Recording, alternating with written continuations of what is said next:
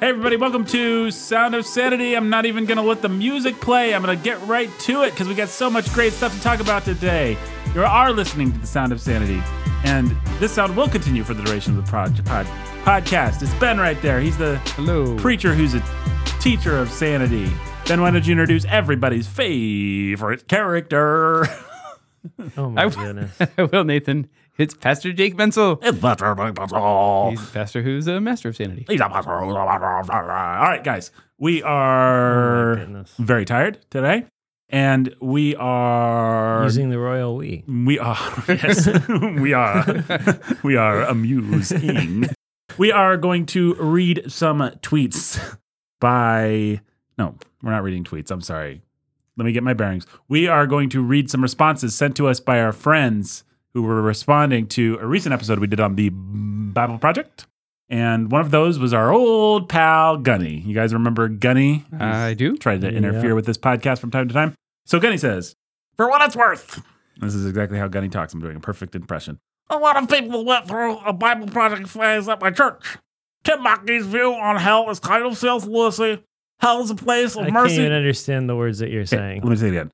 I'll say it. Actually, I'll do Gunny's real voice. For what it's worth, a lot of people went through a Bible Project phase at my church. Tim Mackey's view on hell is C.S. Lewisy. Hell is a place of mercy where God gives people the dignity of being apart from him if that's what they want. I think you caveated it adequately on the podcast, but I know there's a few people at church that like Bible Project, and it tends to be one of those things where people get exposed to it and are instantly obsessed with it. Once you get of the book overviews, I assume he means off the book interviews, he starts getting pretty off. So that was Gunny's take on the Bible Project. We also got a text from somebody else. Jake, you got one from somebody. Yeah, this person is a pastor of a church, not in our presbytery, but somebody who I would consider a friend. For what it's worth, I love the Bible Project podcast. It's super helpful. One, it's really great at making connections across all of Scripture, all of the big picture story Bible or whatever that book was called. 2, it's great at setting up cultural and historical context. 3, they do helpful word studies. I use it the way that Nathan described. One of my favorite nuggets that I learned from the Bible Project, Hebrew word for glory, kavod, used to describe Eli from 1 Samuel 4 when he fell off his chair and broke his neck. He was old and he was kavod. He had weightiness or glory. That was good and helpful, and I used that one in a sermon. So, well, there you go. I trust both of these men to know what they're talking about. And like I said, I've used the Bible Project and enjoyed it as far as it goes. I trust Gunny when he says it gets pretty off once they delve away from their basic sort of core overview thing. But I also trust other guy when he says, hey, it's some helpful stuff. Yeah, I think we mentioned the hell stuff. We did. On the last episode. Sure. So we had some other caveats there that we were at least aware of at the time. I don't really have anything to add, but I think that it's helpful to hear from both those guys. So Thank you, gentlemen. All right, folks, that's actually the perfect lead into the show that we're doing today because we are looking at some things that have happened in the church and in the Christian community, the Christian culture at large. We are looking at the things that our patrons told us to look at. If you want to be one of those patrons, then you go to patreon.com/Sound of Sanity, and you can dictate to us just by dropping things into a thread exactly what you want us to talk about on the show. And we'll do it, not always in a timely manner, because I see we are looking at some stuff that is pretty old now, but hey, you don't want the quickest take, you want the best one. And we are here to provide neither. So, white evangelicals are that's right. For some reason, it auto-corrected to the long bulwark in my notes here. But white evangelicals are the lone bulwark against moral insanity in America. This was a tweet that created a furor. It was tweeted by Stephen Wolfe, author of Case for Christian Nationalism. And I guess we can go ahead and do the first two things that people told us to talk about first. So there's also a response to this tweet written by Samuel Say, who can be pretty helpful. And he's basically, and Samuel Say, of course, a black fella.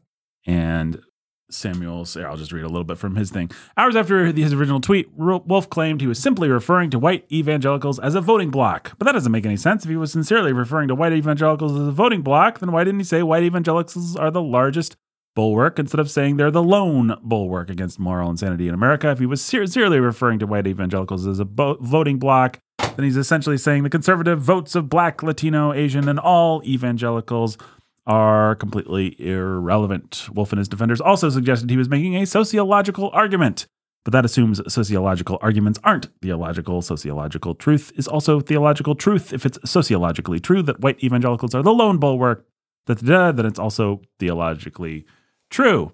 Still, even if it were possible that this tweet was strictly sociological, what does that achieve anyway? Just because the world presents white evangelicals as a uniquely bad group doesn't mean we need to defend white evangelicals as a uniquely good group. We shouldn't respond to worldliness with worldliness. We shouldn't repay evil with evil. Some people say Wolf's words shouldn't be taken literally. They say his words are generic, but that's clearly not true. The word lone makes his words specific, and he goes on from there, but I've already read too much.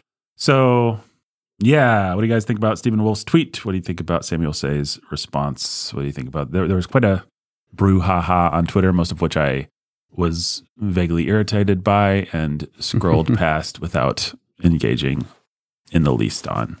I did spend some time looking at this, but I don't know what to say. If you like Stephen Wolf. Wolf's approach is just Mott and Bailey style. Yeah. I'm going to provoke you as much as I can. Yeah, and so he's a provocateur, and that's the way that you get traction on places like Twitter is you can be provocative, and you have the perfect excuse always of it was a tweet. It was 140 or 280 characters or whatever. If you got Twitter Blue, it's as much as or as little as you want it to be, but it was just a tweet. I can't have nuance, and now let me nuance it here, there, and everywhere else without taking it back. And I still said what I said. And if you're for me and you're for all kinds of different connotations of what this tweet means, then, hey, we're on the same page. If you're against me, then you're wrong and stupid. And so it's just a cheap way to argue, and it's a cheap way to gain some social media clout. And it's the kind of thing that's chased me right back off Twitter. I can't stand this sort of thing. So I, in my notes, wrote down a Proverb 16 something. The heart of the wise makes his speech judicious and adds persuasiveness to his lips. And obviously you could condemn a lot of Twitter under that.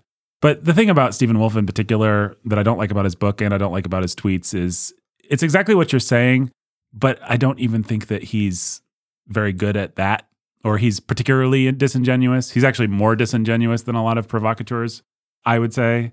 Because the problem with Wolf is like sometimes he's talking in poetic generalizations, sometimes he's trying to make a rational argument, sometimes he's doing another thing, but he lacks the rhetorical skill to make it clear when he's doing that. Like there's a way to signal, all right, I'm being provocative. Yeah, there's an art to it. There's an art to it, and some people have it, and I think a lot of people have it more than he does. I think Scott Adams is better. Scott Adams, I mean, yeah, that's a big example. That's like, yeah, a tank is better than a water pistol, but yes. You're welcome. The great tweeter. Yes. I don't actually think he even knows which one he's doing. I don't think he knows he's being provocative, or if he does, he's really disingenuous because he'll always act like he's surprised. Like he's being sensible and rational. And this is one of the main problems with the book itself, which I know you guys haven't read, but the book is like, I'm just going to lay this out very rationally. And then it's just like a mess of intuitions and ideas. And it's like if he just was Nietzsche, if he was just like, here's a word picture of the things that I've been thinking about, and I'm going to make it as compelling as possible. And if you share some of my intuitions about life, if he was just upfront about that's what he's doing, that's one thing. But he wants to be like, all right, let us reason together. I'm a scholar.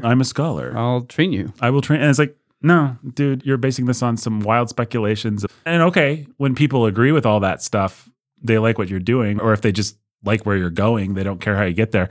But either be a scholar or be a provocateur. You can't combine both of them. Or you have to be like a Taleb level player of the game if you're going to. And even somebody like that, even somebody like Scott Adams falls into trouble. So I just think I'm done with Stephen Wolf. I think whether you agree with his points or not, rhetorically, he's irresponsible. He's not judicious. And I'm provocative on Twitter. People can be provocative. What Jake described is an annoying thing about Twitter, but when someone knows how to play that game in a way that is fair and makes sense, and we're all on the same page, that's one thing. The reason I think... And you're allowed to make mistakes as you figure it out. Yeah, that's true too. But I don't see, from the little that I've observed, I don't see Stephen Wolf. I see him doubling down in a bad way and just being kind of rhetorically unhelpful. As excited as people are, my prediction is if there is the great prophet of Christian nationalism, he's not it. He just happens to be the only prophet of Christian nationalism right now that's had any public prominence. So he's polarizing to no good end from Right. what I've seen. yeah, He's going to make people mad. And then the people that like him are going to be like, ha, we made idiots mad. Now we're winning. right. And if you're listening to this and you're into Christian nationalism or any of this stuff, I'm not making any arguments about that one way or another. If you think there's great points in Stephen Wolf's book, that's fine. I'm not arguing about that. As a rhetorician, I do not like what I see in that man or in his circle. And I don't actually mean the Moscow circle. I mean like that dude he podcasts with and some of the that other guy that's named Wolf. Is William Wolf related? Not that we know of. They just both tweet and feed off each other and stuff. irresponsible things. Okay, so there you go. Okay, we have an incredibly annoying YouTube video Boy, howdy. by a gentleman named Dan McClellan, who I guess is getting some traction or has some traction already. I had not heard of him, but he is like one of these atheist apologist kind of dudes. He talks like someone who used to be a Christian and now hates Christianity. He talks like an anti-Christian. What do they call that? The deconstruction movement? He's Yeah. part of the deconstruction movement. Yeah. I didn't read anything about him. I just watched his annoying video. I watched a little bit of the annoying video. He says, the Bible is not univocal. The pastoral epistles disagree with other Pauline epistles, so therefore they were written by someone else. That's academic consensus. That's academic consensus. He just makes he makes loads of claims. He sounds really smart and reasonable. I don't think he's that smart and reasonable. I didn't feel threatened by this guy at all. I thought he was dumb. His style of criticism is just the cheapest, most subjective crap. I hate it when people do it about Shakespeare. Shakespeare couldn't have written the plays bearing his name because how could he know so many things and adopt so many points of view? And dude, people contain multitudes. The Apostle Paul could have written different things for different audiences at different times in his life. It's not that hard to imagine. Go through your email and look at how you write to different people. Look at how it's changed over the years. How you write to your boss versus how you write to your son. Yeah. Versus how you write to your wife. Versus how you wrote to your son or your boss 10 years ago. Yeah. Like, it's just, come on, guys. It's so snooty and reductive. And it's not, you're holding Paul to a standard or Shakespeare to a standard you wouldn't hold yourself to. Or any rational, normal, reasonable person. I know there's a theory, for example, I don't even like this kind of thing. Like, there's a theory that Solomon didn't write Ecclesiastes, A, because it's apparently written at the end of his life and it has a redemptive message, which doesn't really track with what we know of Solomon's life. B, because people will argue that the central part of Ecclesiastes is maybe it's another text or written by someone else who just actually is in existential despair. And then maybe the preacher is putting like a button on either side of it, framing to it. Sanctify it. And you don't think that Solomon could actually have been not redeemed, but wise enough to write a redemptive book? Like, you don't think that could work? It could work that way. And you don't think he could adopt multiple points of view? Like, you don't think the wisest man who ever lived might have wanted to work a riddle into his... A riddle to stop dumb people from being able to, to follow it. And, so, and the only thing that you can say is, well, there's no way that he could have done something complex or represented points of view even beyond what he felt or the sanctification level he had. And so it must be written by 5 different people and made up of 5 different... It's like, that's just the most reductive, snooty, useless academic style of criticism and of critical analysis. I find nothing useful about it whatsoever because it just denies basic... It's like making everything into a math game instead of human beings are complicated. They can do different things. They contain multitudes again. Yeah, and the hubris of because I have some letters behind my name in the 21st century can overwhelm the consensus of thousands of years of history. You're not just disagreeing with Paul, which is bad enough, or with Paul, the people who received his letter, which is bad enough, but you're you're disagreeing with centuries of scholars, of theologians, of people in the 1st, 2nd, and 3rd centuries who were much more close contextually to Paul and who were not idiots. Yeah, I mean, this whole It's school just of that like sort of thing. Like, come on, guys. the people who knew Jane Austen must have been biased in the way that they wrote about her. So the only way we can figure out anything about her life or what she actually thought is by constructing it now with our own biases. I think this whole style of academic inquiry is useless. So I find nothing interesting about this guy. I find nothing compelling. I find nothing threatening. This guy is a joke. He's a clown.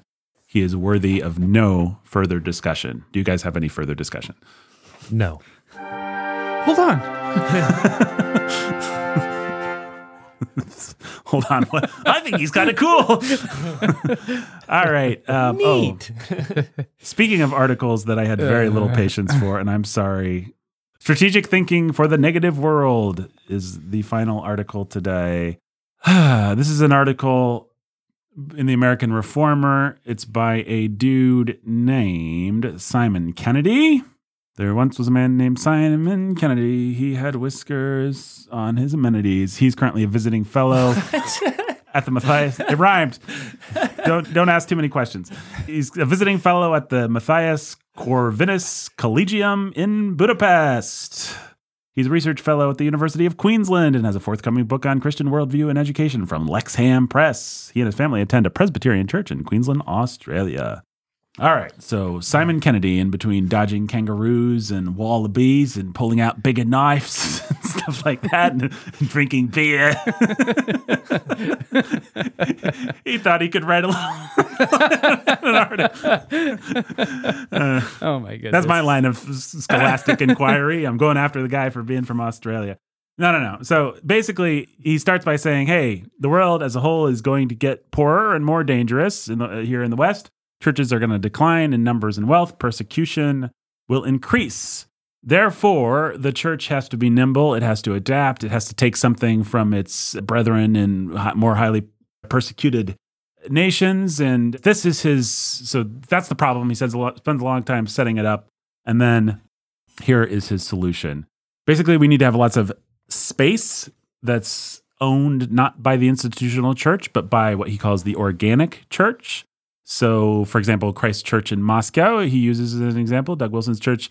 The church itself does not own a bunch of businesses and restaurants and stuff in Moscow, but its members do.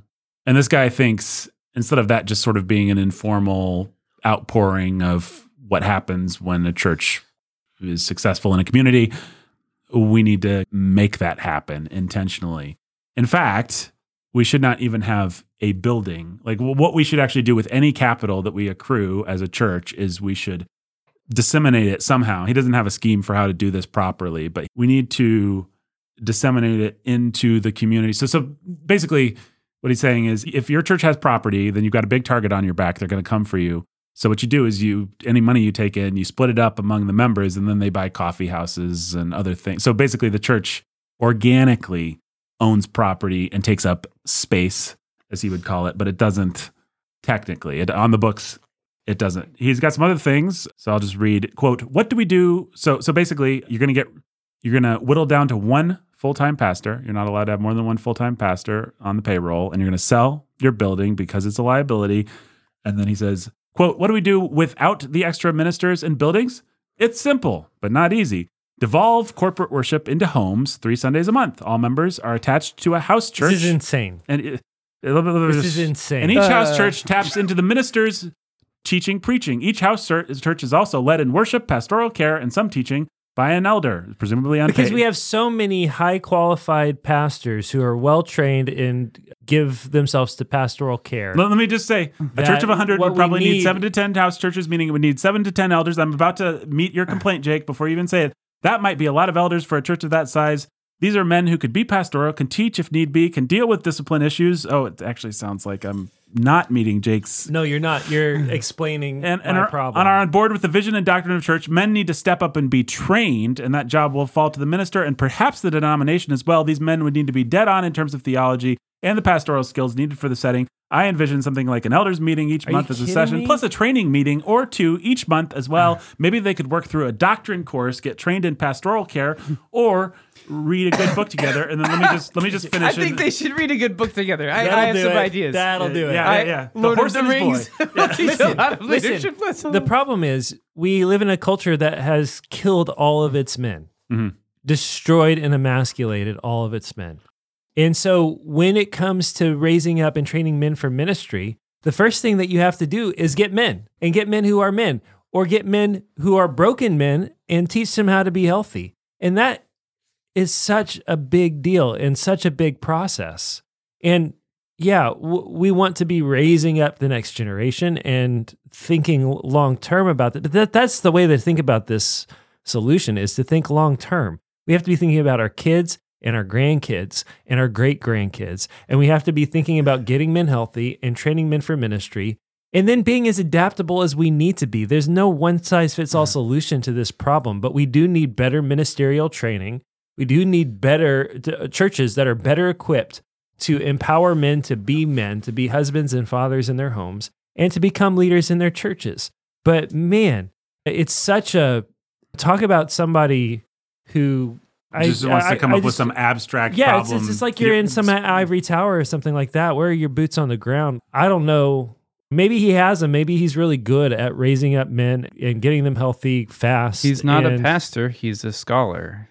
Yeah, I just don't trust at all that he understands how difficult a job it is helping men get healthy and get strong in a world that's absolutely committed to emasculating them and getting their homes healthy and getting them in a position of any kind of strength to be of use to their wives, their kids, and building God's kingdom. It's a hard, long work. And I say that, and it's like, okay, well, I'm here in a room across from you guys. Okay. We have 3 other men in our church who are engaged in the pastoral training process on some level in our tiny little church plant of 100 and so people. Okay. So we're working hard at it. We want to raise up men for ministry, where if we need to be broken down into small groups or smaller churches, that's fine. But the need is so great. The need is so great. And so to act like, yeah, we can just easily break down into house churches as if that doesn't multiply the problem, compound the problem instead of alleviate it, is stupid. You have to have some flexibility, church by church, so that the church community can build strength. And build strength over time, and build strength with a generational timeline ahead of them. Why is Moscow his example? Moscow is a community of 30,000 people.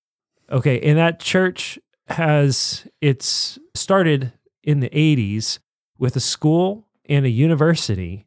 And not only have they been raising up generation on generation of Christian family since the 80s, okay, so we're talking 40 years now, but they have grown a media empire that has attracted people across the board. They've had a pastoral training institute since like the 90s. Okay, so all of this stuff and so then their ability to have cultivated over 40 years a stranglehold on a community of 30 or 40,000 people that are constantly sending them, because it's a university community, fresh blood every single year. It's just not the same. Yeah, you can't just be like, let's snap our fingers and do that. Yeah, it's such a rare unique that community was picked for that exact reason. Like, it was chosen, it was hand selected by Doug Wilson's dad. Okay, Doug Wilson's dad decided that this would be a strategic community. So we're talking now multiple generations already here. Mm-hmm. Like, Doug's a grandfather or a great-grandfather at this point. I don't know. He's a grandfather at least, if not a great-grandfather. He's in his 70s. Yeah, he's definitely a grandfather at least. Oh, no, he's easily a grandfather. We know who his kids are, and we know they have kids. That they have kids. I don't know how far up Nate's kids go. He's got to be close to being a grandfather if he's not already. A great-grandfather. A great-grandfather, mm-hmm. That's what I meant, yeah.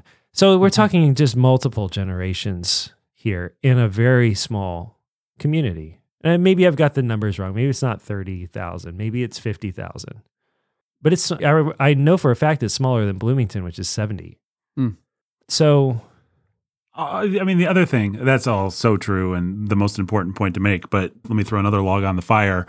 His whole spiritualization of the problem of money is inane. The fact that only one guy is going to get paid.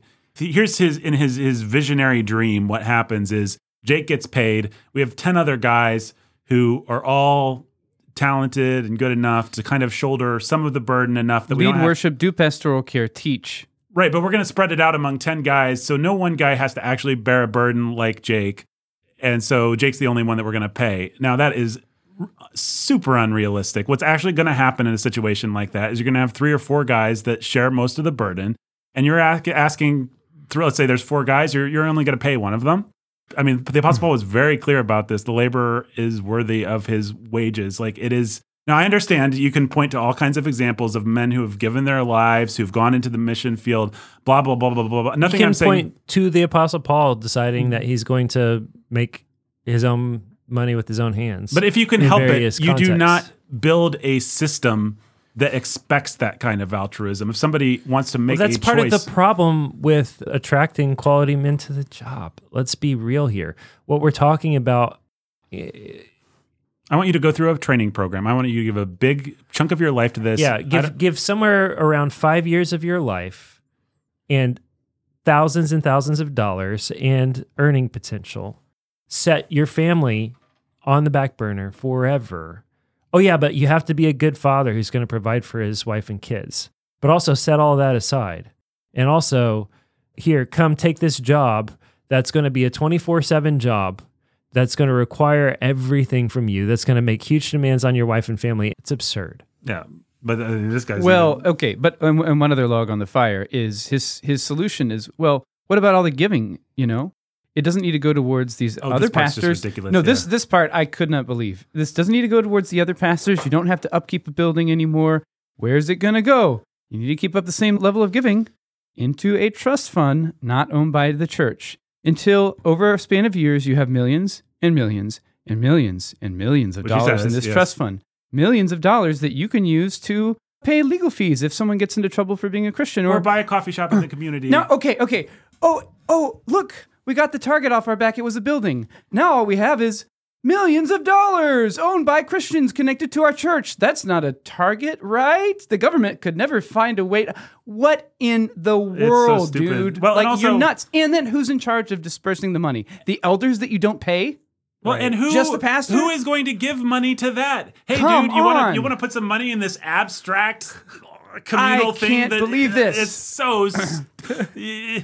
We could barely pay for Warhorn Media, for crying out loud. We can't. Warhorn Media is going under because Warhorn Media is way too abstract and it's not connected to things that people feel value in, even though people love these people will actually pay for a podcast. They'll sign up for a Patreon. But if I just say, hey, can you pay for Warhorn Media? They don't know what I'm talking about. They'll give to their church. And you know what? I hate to break it to you. You know what they're giving to when they give it to, they see Jake. They see Jake's family. They want to take care of them. They have actual ideas in mind when they give their money. I'm sorry, this sort of abstract, faux altruistic stuff, it's just like... it's called strategic. No, it's called Marxism. It's called an abstract system that has nothing to do with the way that the human mind and would never end up generating bitterness and conflict over money. Yeah, instead of being clear about where our money go, instead of knowing if I give $1, probably Jake's going to see some of that dollar. Is Jake being greedy? No. Jake's getting paid to do a job, and he's taking care of his family. It's nice when I can make those connections. No, I'm just going to give... And it's important for the church to have the opportunity to actually show their love and gratitude for the people that care for them, love them, and feed them. Right. It's important for their spiritual health and good. And I'm the one that gets paid to say that, but that's the truth. Honestly, there are people in your church who would rather take their tithe money and put it in an empty envelope and go drop it off at their pastor's house because they're afraid that their pastor's not seeing enough or not going to see it. It's going to go to other places that they don't care about. Yeah, nobody's giving to this trust fund. There are always people like that in your church. You have to understand that. That's why it's actually really healthy people talk like when a church does a love offering or whatever at the end of the year, that it's like trying to line the pockets of the pastors or something anymore. It's oppressive or whatever, but it's an outlet. It's an outlet for your people to be sure that they have every opportunity to express love for the people that care for them and can make that love felt and known. And if you don't give them that outlet, that opportunity, they will do it on their own. They will do it on their own, and they'll do it disproportionately. And then you won't know what's happening. You won't know that somebody has cut back on their tithe and has, dropped $5,000 into the lap of one of the pastors anonymously or whatever it is. And that's not how you want things to work. Right. This guy is asking for lies. He's asking for bitterness. He's asking for all these problems. You can't just build a system around pure kind of nebulous altruism. It does not work. It's never worked in the history of humanity, in the history of the church. Pastors are people. Pastors have families to feed. Sorry if you did not know that, and that's a surprise to you. They have retirement. They are not just these angels from God that do not think about these things. They think about these things all the time, just like any person with a job does, and they need to in order to care for their families. And again, none of that is to say that someone can't make a personal decision to go be a tent maker somewhere, to be a missionary. And it's not to say that sometimes in a super persecuted environment, there aren't necessary evils that the church will adopt. But the fact that this guy is going to start from zero and build this system is ridiculously and insultingly naive. I mean, I'm sorry, I'm sure Simon Kennedy meant well, but I haven't been more irritated reading anything that anyone's dropped on in our, including all the pronatalism, and it's like, okay, pagan's going to pagan, but for this guy to dictate to everyone from his ivory tower what they should do, and then to be so ridiculously naive about the way that the human heart works, the way that real world works, the way that money works, I just don't have any patience for it. If you'd like to give us some money, go to patreon.com/Sound of Sanity. We could use it. It will feed one of the three families represented in this room, I dare say. Maybe all three of them. Maybe all three of them. Yeah, exactly. So patreon.com/Sound of Sanity. And you can tell us, read articles, and you'll be excited about the articles, and then we'll say how angry the articles made us, and you'll feel very validated. By implication, you'll be an absolute moron for posting it. So, no, actually, in fairness to our lovely Discord people, they were just like, this is interesting. I don't know what to think about this. And we sure told them what to think. Okay. I just hit the wrong sound effect. That'll take us out. Until next time. Stay sane.